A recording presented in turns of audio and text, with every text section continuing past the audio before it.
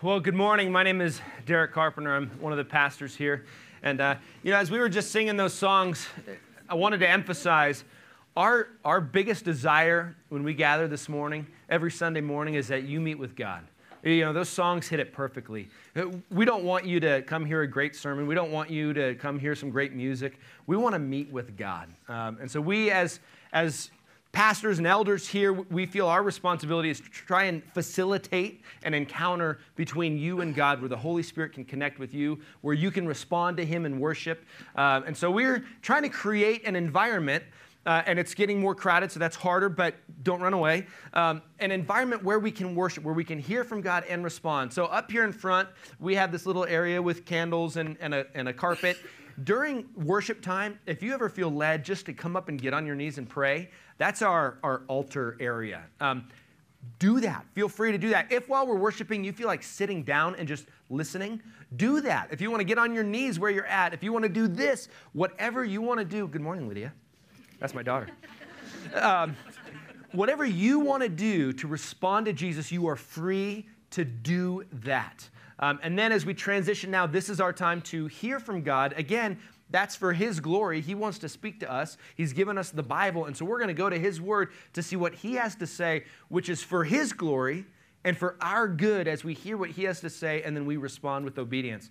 And the way we typically do it is then after the message, we're going to sing some more and have a time of response to where we can respond to what God has said to us, whether that's in confession, whether that's in prayer, worship, singing out, and then taking the Lord's Supper. That's what we're about here. So just if you're curious, our main goal is that you connect with God and that He can work on you to make you who He wants you to be. And then beyond that, then we get to go and take that glorious, wonderful life to others, that wonderful relationship with Jesus to others, rather than just keep it to ourselves. We get to share it and go. So let me pray before we get into today.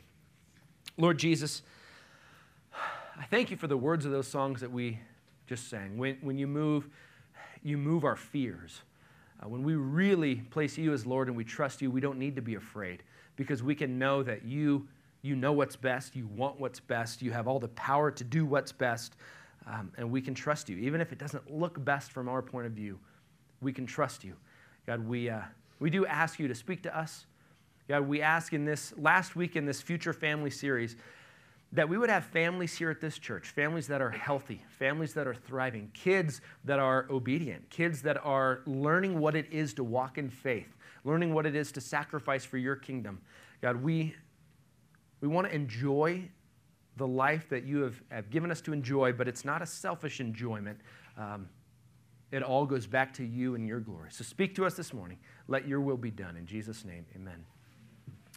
Well, like I said, this is our third week in the Future Family series, and what we've asked you to do each week is to, at the beginning, kind of picture in the future, what do you want your future family to look like? And then we go to the Word and see how can we get there? What does God say about getting us to the family He wants for us? I had this morning, if you haven't realized already, the topic is going to be conflict, fighting, arguing, and that's not only relevant inside the family, but it's very relevant inside the church. And if you have any relationships with anybody anywhere, it's kind of relevant there too. So this is one that's going to hit us all. But I had a period in my life when I was about 22 where things were just really at peace. I just didn't have much conflict at all. I went to bed. I slept well. I ate. It was just, maybe you've had that time in life where things were just at peace. Things were just good. And one day my sister, I had still have an older sister, that she lived about a block away, and she came into my house one day and walked in, and her jaw just dropped.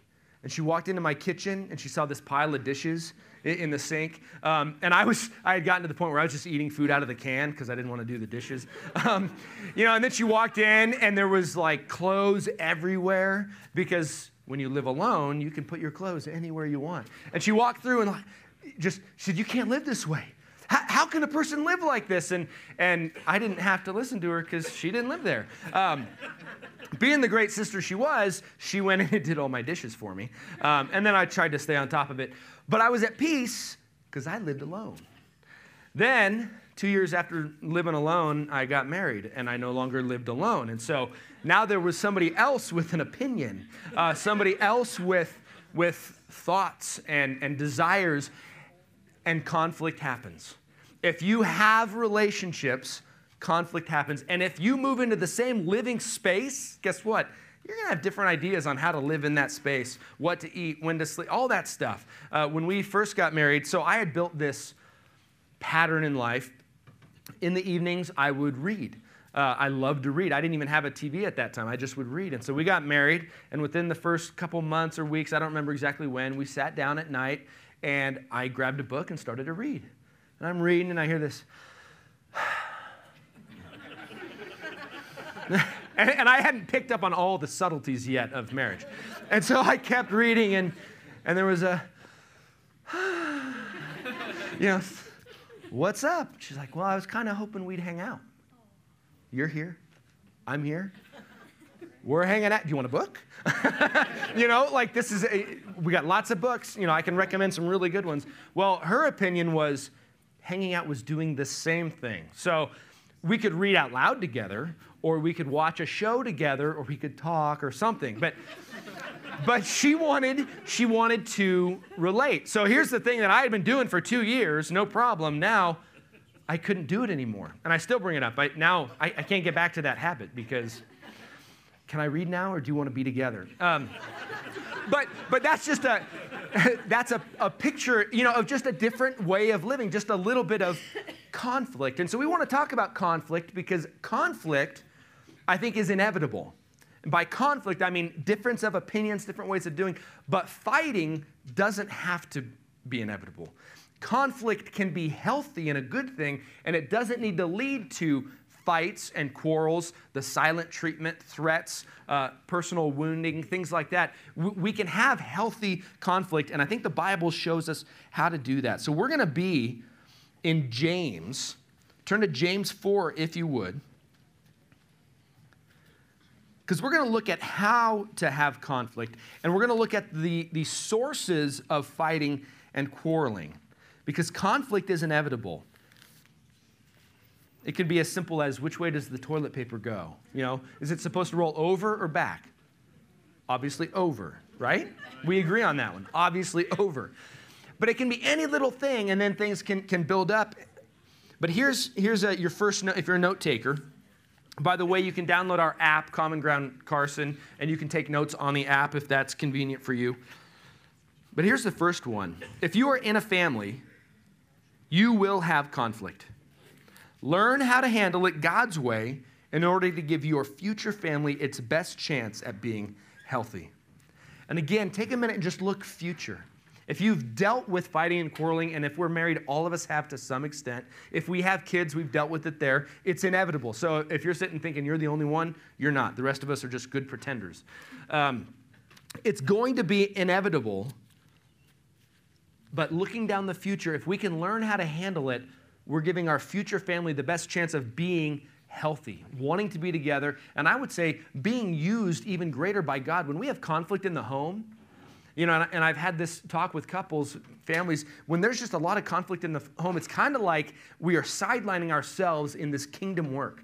The greatest purpose God has given us is to serve Him in His kingdom. But if our marriages and families are unhealthy, we're kind of sidelined until we can get that ironed out, because we just won't be able to be used for God if we continue in that state. So we need to learn how to have conflict. By the way, I kind of put this note in here this morning. Your kids, if you need any other motivation for this, if you're a parent, your kids are going to learn from you how to have conflict. So as you guys have conflict in the house, what are they learning? Because they're going to take that to their marriage if they get married. And are you going to want, men, are you going to want your daughter's husband to act like you do? Ladies, are you going to want your son's wife to act the way you do? That's helpful to look at how we can lead our kids into have healthy conflict, but also recognize that we came from a family and we kind of brought some things with us, some baggage from our parents that the Holy Spirit, by God's grace, can deal with. And the last note before we get into the passage is, as we look at this, we have to remember God's grace is sufficient. God's grace is sufficient. So if we've messed up in the past, guess what? God's grace is sufficient. If we've had divorce, God's grace is sufficient. If we're messing it up right now, Jesus died on the cross to forgive us for our sins and to give us new life. And it's never too late. So we don't want to wallow in guilt. That's why I'm saying this now. I don't want you to sit here and go, oh, I'm guilty. I want you to sit here and go, God's grace is sufficient and the Holy Spirit is given to us to get better, to move through this for His glory and for our good. So we're going to start in James chapter 3. We're really going to be studying the first 3 verses in chapter 4, but it sets up in chapter 3, verse 13. Now, if you're familiar with the book of James, you'll know James is the half-brother of Jesus. This is one of my favorite books of the Bible because I am a practical nuts and bolts person, and James here is writing to a church, and he's writing to a church that isn't doing it very well. He's writing to a church that's having fights and quarrels. He's writing to a church that is just dysfunctional. There's sin that's just being let happen. And he's writing to them saying, listen, if you're claiming to believe in Jesus, your life should line up. Some would rather this book isn't in the Bible because this book, he says earlier, he says, faith without works is dead. You say you have faith, but you don't have works, you're full of it, basically. You're full of it because our actions are orthopraxy, that's how we live, should come out of good orthodoxy, how we believe. Right belief leads to right actions. And so that's what he's saying. Get your mind right, get your belief right, and then let your actions follow. And so in verse 13, chapter 3, verse 13, he's talking about wisdom and how we can be confused. And this church was confused. What's wisdom? There's worldly or there's godly wisdom. And he says this, who is wise and understanding among you? By his good conduct, let him show his works in the meekness of wisdom. But if you have bitter jealousy and selfish ambition in your heart, this is not the wisdom that comes down from above, but is earthly, unspiritual, demonic. For where jealousy and selfish ambition exist, there will be disorder and every vile practice. But the wisdom from above is first pure, then peaceable, gentle, open to reason, full of mercy and good fruits, impartial and sincere. And a harvest of righteousness is sown in peace by those who make peace. Those verses, if you're anything like me, it's kind of like breathing cool, fresh air. We have a slide I want to just kind of compare. I want to apply this to families because then we're going to move on and look specifically at conflict. Good job fixing that slide. I made it earlier and it was all messed up. But in these verses, this is what we see in these verses. Which one do you want? The left, unhealthy family where you have jealousy in the house, bitterness, selfish ambition, really, in the house, everybody wants what they want. I want what I want. I want to promote whatever it is, but it's about me. Disorder, fights, quarrels, those come from the verses coming up, tension, and maybe this is where you are right now, or maybe where you've been, where you walk in the house and everybody's on eggshells. You probably heard that term. You're just waiting for the next outburst, waiting for the next thing that's going to make the dam break, that there's going to be a fight, and then threats of divorce again, all that. You're just waiting for that to happen. Or on the other side, a healthy family, and this is what we see in these verses, if we're operating with godly wisdom, we can have purity, peace. I got to tell you about that word. That word is awesome. Peace, that comes from the Hebrew Old Testament shalom, if you've ever heard that, shalom, and it's the idea of wholeness. That's the idea of peace, not just a lack of fighting, but things are in order, in godly order, and peace, meaning it's an absence of tension, an absence of quarrels, and being used in God's order for what He would have you do. So it's this wholeness that the family is operating the way God wants it to. The man is doing his role, loving his wife really well. The wife is doing her role, serving her husband really well. The kids are perfectly obedient. So this is the ideal here. But and being used. And for me, this is a big deal. I want my family to be used for God's glory. I don't want us to just exist. I want us to go through this life leaving a wake of God glorifying Himself in others' lives. That's included in this idea of shalom. So godly wisdom leads to that. Gentleness in the home, gentleness, strength under control. Reasonableness, that's one, able to be convinced that the other one might be right. Mercy, fruitfulness, impartiality, and sincerity. Which one do you want your family to be like? We're not going to have a show of hands. I'm going to assume you'd rather be like the healthy family described in these verses. By the way, when he wrote this, his primary intention for these verses was within the church. But it also includes within the family. He talks about the family, but within the church and within the church family. Now, moving on to specifically fights and quarrels. Look at chapter 4, verse 1. James writes, "What causes quarrels? And what causes fights among you? Is it not this, that your passions are at war within you? You desire and you do not have, so you murder. You covet and cannot obtain, so you fight and quarrel." He's describing the fights. Why do we have fights? Why at home do we every now and then have these outbursts, have these fights? Maybe an ongoing tension. It's always there. It's never fully buried. Maybe it's like, I think it was Garth Brooks, you bury the hatchet and leave the handle sticking out. Was it Garth? Anyway, great song. I'll sing it later. But why do we have these? And he says it right here. And by the way, the problem is bigger than we think. We think we have these fights and quarrels because she's too opinionated. We think we have these fights and quarrels because he's too dirty and inconsiderate. That might be part of it. But the problem is within us. What's he say? What causes fights and quarrels? Is it not this? Your passions are at war within you.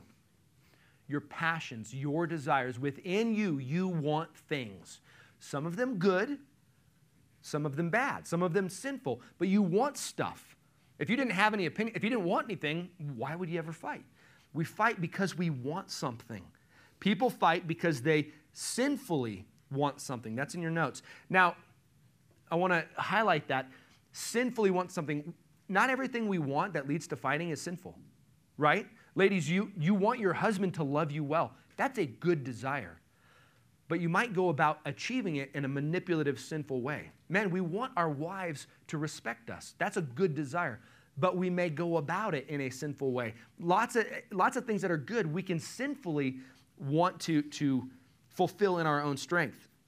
But we see here that the problem is within us. The Bible calls this flesh. Or if you have an NIV, a New International Version, it translates that sinful nature, meaning there's a piece of us that when Adam and Eve sinned, broke, and it was passed on to us. And each of us have chosen to sin. And Jesus is in the process, if we are saved, of reconciling us, making us more like him, getting rid of that part of us, but it won't be perfectly complete until he comes back or we go to be with him. So right now, we have this sinfulness still in our flesh, meaning our minds, our emotions, our desires. There's things in us that are still a little bit bent, and God is still straightening them, but that's the cause of these desires. That's the cause of these quarrels. It's within us. We want things. We want to be liked. We want to be wanted, valued. We want to be used. I put this one in for me. We want good sleep. If you want to see me grumpy, just wake me up. We want good sleep. We want a comfortable home. We want a large retirement account. The Bible really sums up some of our sinful desires: fame, fortune, power, pleasure. We want these things. And then we go about it getting it in the wrong way. One of the things I wanted to draw out is with parents. Fighting and quarreling, it's not just husbands and wives. With kids, every now and then we fight with the kids too, don't we? Are our desires for our kids always holy and just? Now, we have to recognize we want something. If you're like me and you've been in a store or a public place and one of your kids start acting out, what is one of your main reasons you want them to comply? Because everybody around is watching, and you're worried about your image as a parent, right? And so there's something about there where we have to check our motives for why we want what we want, or how we're going to go about getting what we want, even if it's a good thing. But we see this all the time. We see conflict. I've seen this a lot in families. A lot of times it's the father pushing a son in sports, or a daughter, but they're trying to live vicariously through their kids. And so there's this conflict trying to make them be something when really it's not about them. It's about the parent. The parent feels deficient for whatever reason. And so they're trying to live through their kids. I think it's helpful to recognize that. I was listening to a pastor talk about conflict, and he said that he used to do marital counseling, and he stopped because he wasn't very good at it. But one of the things he would do is he would draw a circle and say, this is a pie. Now, I want you to draw your slice of the issue. So the issue is the pie. Draw your slice. Own your piece. How much is your fault? And he said, nobody ever drew a slice. Because if you draw a slice, you're owning a piece of it. You're going, okay, it's mostly you, but this little slice is mine. And obviously, if somebody's giving you that, then their response is going to go, well, here's what you deal with. You deal with your slice. But we don't want to own our part of it. We want to push it all on them. Here's in your notes. In every conflict, recognize what you want, then evaluate your motives. Recognize what you want, then evaluate your motives. Because that's what James is saying. What's the cause of fights and quarrels? It's things that you want, that battle within you. And we know this battle, sinful desires or good desires to accomplish sinfully. We have these battles within us that won't fully go away until we die. But in every conflict, recognize what you want, then evaluate your motives. Just an insight into the life of a pastor. I was writing this a couple weeks ago, or editing it a couple weeks ago, and God gave us a chance to apply these. So I don't remember. I do remember, but we're bedtime or whatever, and bedtime, kids got to bed, and Callie decided to point out some flaws in my parenting method. And I, because I'm so perfect, I just took it and made a note in my pad that I keep. No, what I did was I then responded. Rather than going, you might have a point, I responded with her parental deficiencies, which are way fewer than mine. But it was a different of opinion on how to handle something. And she says something and I say something. And maybe we're the only ones in here that deal with this. But it can become like a tennis match. You say something, and the other one hits it back. Yeah, well. And so it starts to escalate. And it starts as something super minor. But this can go back and forth and start to escalate and become something that it didn't start as. And so, it wasn't a big thing, but then I go to bed. And normally she comes to bed soon after, and I'm laying there, and she's not coming to bed. So I'm like, great. And so I was laying there thinking about how right I was when, I'm just being honest, when God decided to help me apply this passage, which I had been studying that day. And he's like, how do you handle conflict? What's my piece of the pie? What is it that I want? So honestly, I laid there going, what is it that I want? Well, we want the same thing. We want kids that are compliant. We want our kids to do well. We want our kids to be healthy. That's what we want. But then I want to be right. I don't want my sinfulness to be recognized. So there was that piece of me that goes, I don't want to be recognized as wrong, and maybe I was wrong. So I got up and went back out, and she was watching TV, and I just said, you might be right. And reconcile. But it took a time out and going, what's my piece? And then going and owning my piece.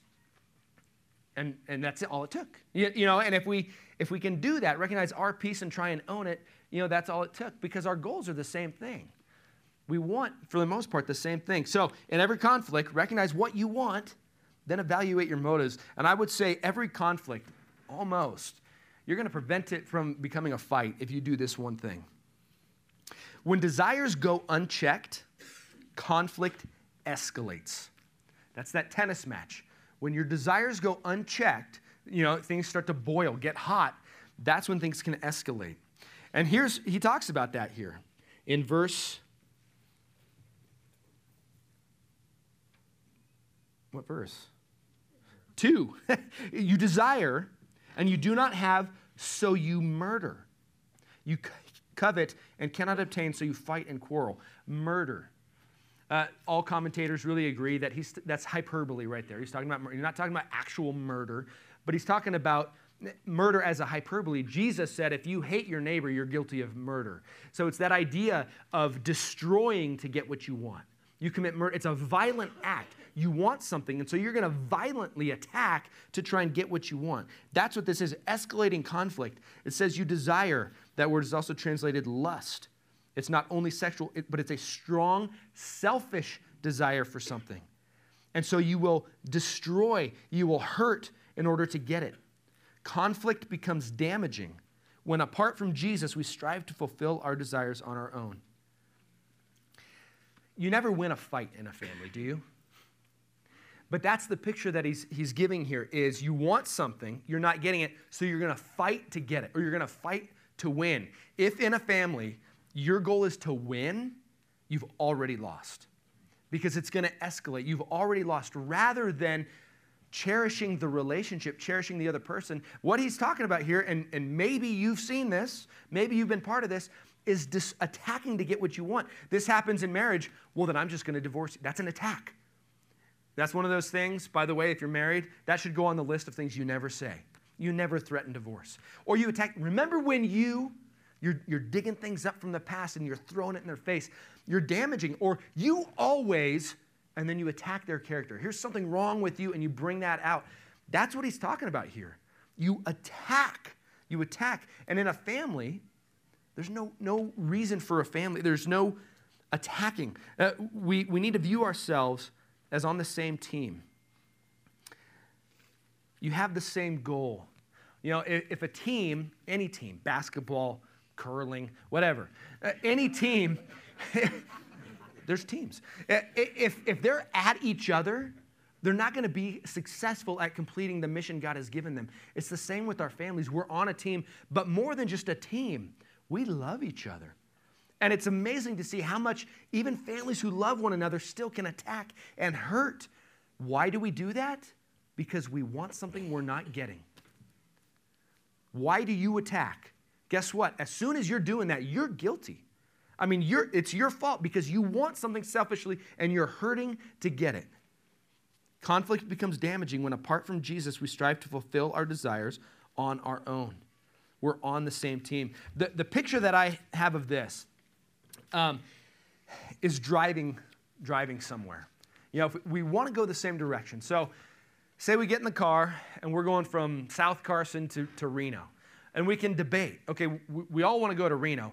We should go on the freeway. It's faster. No, we should go through town because there's construction. So you want to go to the same place, but you can debate on how to get there. I think it's very similar in church or in any organization. You have a common goal, but you can argue all you want to get there. A healthy conflict to get there. You can point out your reasons. We sometimes think that healthy conflict means absence of conflict. And so you don't share your opinion or do anything to avoid it rather than cherishing the relationship and then talking about the best way to get there. Say you get in a car and everybody wants to go to Disney, we're going to Disneyland. We can debate the best way to get there. But when we start having, attacks on who you are because you think we should take the 5 rather than the $3.95, but that's what it's like. So, but if you get in the car and everybody wants to go to Disneyland, but one person would rather go to Six Flags, then you have a real issue that you got to pull over and deal with that. And in families, that might be counseling. That might be getting somebody to go, we have different desires, different end goals, and we need to get those figured out. Then we can debate on how to get to that place, wherever it is we're trying to go, in a loving way. I wrote in here as I was thinking, relationships are like an egg. We want to hold the relationships. They're fragile. And so we can debate about all this other stuff, but the other person is precious. And we need to hold them like an egg that we don't want to break, we don't want to crush, and so we're gentle with the way we talk to each other. That's that list that we saw before, coming from verses 13 to 18 in chapter 3. Godly wisdom is gentle. James 3:14. He says, but if you have bitter jealousy and selfish ambition in your hearts, do not boast and be false to the truth. We have these wrong desires. We're trying to get what we want. So this morning, as I was thinking about this, I thought it would be helpful, just to write down, what are our goals? I mean, me and Callie, our family. I said our first one, our common goal is the family. Now, you might say God should be your first, and he is, but our first priority is actually our family. Not church, not ministry, but our family is our first place. And so we will guard our family. We want our kids to be disciplined well. We want them to grow up in the love of the Lord, knowing him and serving him. We want us to have a healthy family. So when I first got into ministry a decade ago or so, I was warned, It can destroy your family. Many pastors, their families are destroyed because they put ministry first. And so we put these very strict boundaries that we followed. And a lot of people judged us for those boundaries. They said, no, you're a pastor. You should be doing all these other things. We said, no, we're going to guard our evenings together as a family. We're going to have dinner together. So those are our priorities. Put the family then second. Our priority is to be involved in God's kingdom work, whatever it is he wants to do. And those are kind of our big overarching. So we want our family to be used for his kingdom. So what does that look like? Well, that could change. It could change. Right now, he wanted us to plant a church. It looked different, 15 years ago when he said, go start a business. Well, those are two very different things. And those changed in the course of our marriage. But our goal was still God's kingdom work. What will he be done? And we can debate throughout how to get there. What does he want us to do? Which means at some point, one of us might need to totally concede to the other and go their way. But what is your common goal as a family, as a couple? Maybe write a mission statement as a couple. Who are we? What does God have for us? And then we move toward that goal together, treating each other with gentleness and love. Paul talks about, within the church, he talks about fights and quarrels. And he says, you guys are taking each other to court, at a secular court. You are basically taking the name of Jesus in society and lowering him. You guys can't even handle your own conflicts. Paul says, rather be wronged than to fight amongst yourself. And I would say that is very applicable within the family. Rather be wronged, rather be right and recognized as wrong, whatever, than attack, than fight, than quarrel. If you got attacked, take it. Take it. Rather be wronged than fight and quarrel. In the family, rather be wronged than hurt someone to fulfill your desire. Now, the answer is also greater than we realize. He goes on in these verses. He says, you do not have, this is chapter 4, verse 2, right at the end. He says, you do not have because you do not ask. You ask and you do not receive because you ask wrongly to spend it on your passions. Quarrels and fights reveal a deficiency in your relationship with God shown in your prayer life.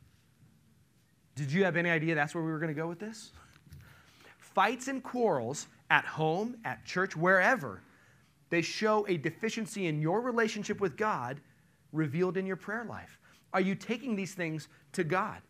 We've seen this in our family with our kids when they were younger, not now, when they were younger. And there's just this fighting and quarreling going on, this wrong attitude. We said, you need to go to God with this. And I went, I don't want to. Kids, that just shows, but we do the same thing. I want what I want, rather than going to God, bringing it to him.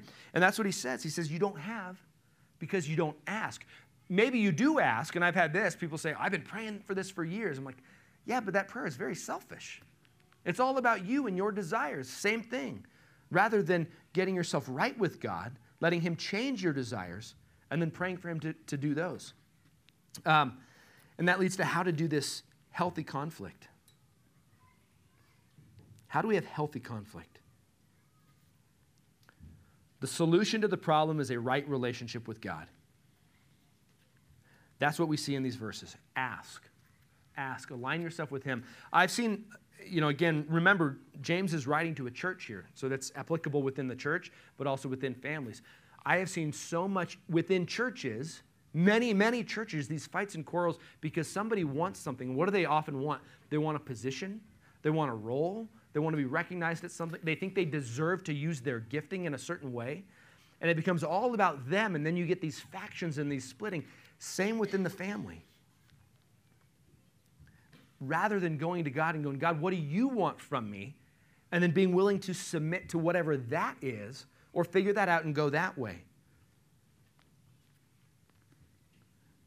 Rather be wronged. Jesus is our example. Peter wrote about Jesus' example in 1 Peter 2, 21 to 23. He says, for to this you have been called, because Christ also suffered for you, leaving you an example, so that you might follow in his steps. He committed no sin, neither was deceit found in his mouth. When he was reviled, he did not revile in return. When he suffered, he did not threaten, but continued entrusting himself to him who judges justly. The solution is to get right with God and be like Jesus. And it's not go out and work hard to be like Jesus. It's abide. We talk about this all the time. Abide in Jesus. Cling tightly to Jesus. Let him live through you and change your responses. And then you can respond like Jesus did.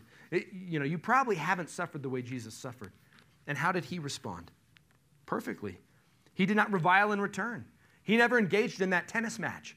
Will you, bah. He never did that. Really, we see it's not about me. So we get right with God, we trust him, then we ask him. Do you realize that God is the perfect Father that wants only good things for you? All the good things you want for yourself, he wants even more. And he knows those good things you want for yourself that actually aren't good for you. And he's not going to give you those because he loves you so much. If your kid comes to you and goes, you know what? I want a bowl of chocolate chips and gummy bears for breakfast. You're probably going to say no because that's not best for them. Well, our God knows even better what's best for us. Matthew 7:11. He writes this. This is Jesus speaking. He says, so if you, sinful people, know how to give good gifts to your children, how much more will your heavenly Father give good gifts to those who ask him? So we bring our request to God, then we trust him to deal with it his way. Why do we fight and quarrel? Because we want things, and then we go out to get it. And this person's not giving me what I want, so I'm going to attack them to get it, rather than praying, giving it to God, and trusting him to handle it his way. He might say no. He might say later. He might say that's not best for you. Now, as we transition some into a little bit more application and helpful tips, what is Jesus' response to us when we sin? Grace. So, when we go home and your spouse doesn't do this right, what's your response? Grace. When we go home and your kids aren't doing it perfectly, grace. Kids in here, your parents aren't perfect. Your parents need your grace. I say that to say we don't want to walk out of here going, all right, now we're going to work hard to be perfect. But we need to have grace for one another. Receive God's grace, then be a conduit to others of God's grace. Be a conduit. Now, it doesn't mean, through all of this, it doesn't mean you don't address the wrong or the sin in the other person. But you do it with kid gloves on. You do it gently. You do it patiently. Here's some tips. Number 1, assume the best and seek clarification. Would you agree that most fights start with miscommunication? A misunderstanding. Within the family, within the church, whatever it is, assume the best and seek clarification. When you did this, or when you said this, I heard this. Is that what you meant? That's not what I meant. Or, somebody's coming home late. You assume their car is broken down or they're sharing the gospel with somebody on the way. It sounds crazy, but I'm serious. Assume the best, then seek clarification. Maybe your spouse comes home from work and they're just grouchy, grumpy. Assume that at work something went horribly wrong and they just need your grace and love. They snap at you. You give them grace and love. Assume the best, then seek clarification. Hey, how was your day? What can I do for you? That's going to change everything. Assume the best, seek clarification. And then, number 2, graciously address the issue, not in the heat of the moment. Here's how you avoid that tennis match. Because you're not always going to see everything eye to eye. But when things start to get heated, know when to go, time out. Let's handle this later. Or your spouse, your kids, somebody may be hot at that moment. They may be fired up about something. You know what? That's the time maybe not to respond. Handle it in a day, 2 days, and bring it up. You know what? When you did this, I felt this. When you said this, this is how I responded. And you can handle those things later. And guess what, ladies? We're gonna have a lot less pride, a lot less, back stiffening if you wait a couple days and you get us in a good time. You bring us a nice warm glass of milk or whatever and butter us up. And then you're like, by the way. But there's a way to handle those things. Do them later so we can work on that, because we do have to work on our differences. It's not like we ignore them, but we deal with them rightly. And now here I have 2 questions for you to ask during conflict. Have you taken the issue to God? Have you taken the issue to God? And then 2, you're not going to like this one. Are you willing to take no for an answer? have you taken the issue to God, and are you willing to take no for an answer? Rather than fighting for what you want, you give it to him and you trust him. So here's what we're going to do. We started off this series 2 weeks ago, and we wrote down, describe your future family. And you put it in an envelope, and you put it in these baskets up here, and we got a whole stack of them. We're going to do the same thing again, but this time, before we take communion, we're going to take communion together, the Lord's Supper. We're going to worship again. But before then, here's your chance. Remember the last 3 weeks. The first week, we looked at centering your house around Jesus, around God, and his word. That parents, we teach God's word to our children. He remains the center of us personally and then with our family. Then last week, we looked at marriage, how to do our roles. Husbands, love your wives well. Wives, respect your husbands. We saw that. Now this week, we looked at conflict. So I want to do a similar thing that we did the first week, but this time, write down what you want to change. So you wrote down your ideal family, your future family, 10 years down the road. Now write down what you need to do right now to get there. And in the last 3 weeks, I've been praying that the Holy Spirit will reveal some things in you, not in your spouse, not in your kids necessarily, in you that you need to work on. So take a minute. We're going to have some music going. Think about it. We're not in a hurry. Write down what you are going to do to respond. In the front row, you have them right underneath you. Write down what you want to see changed. Write down what tools you're going to use. I just saw a wife hand one to her husband. That is a way to be a good helper. That was great. Feel free to do that, ladies. Just hand it to him. No pressure there.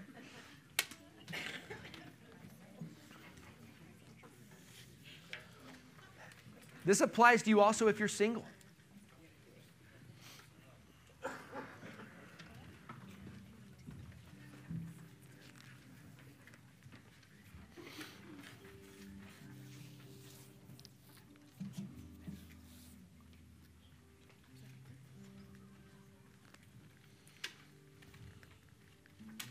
Your future family needs saving. What changes do you need to make now?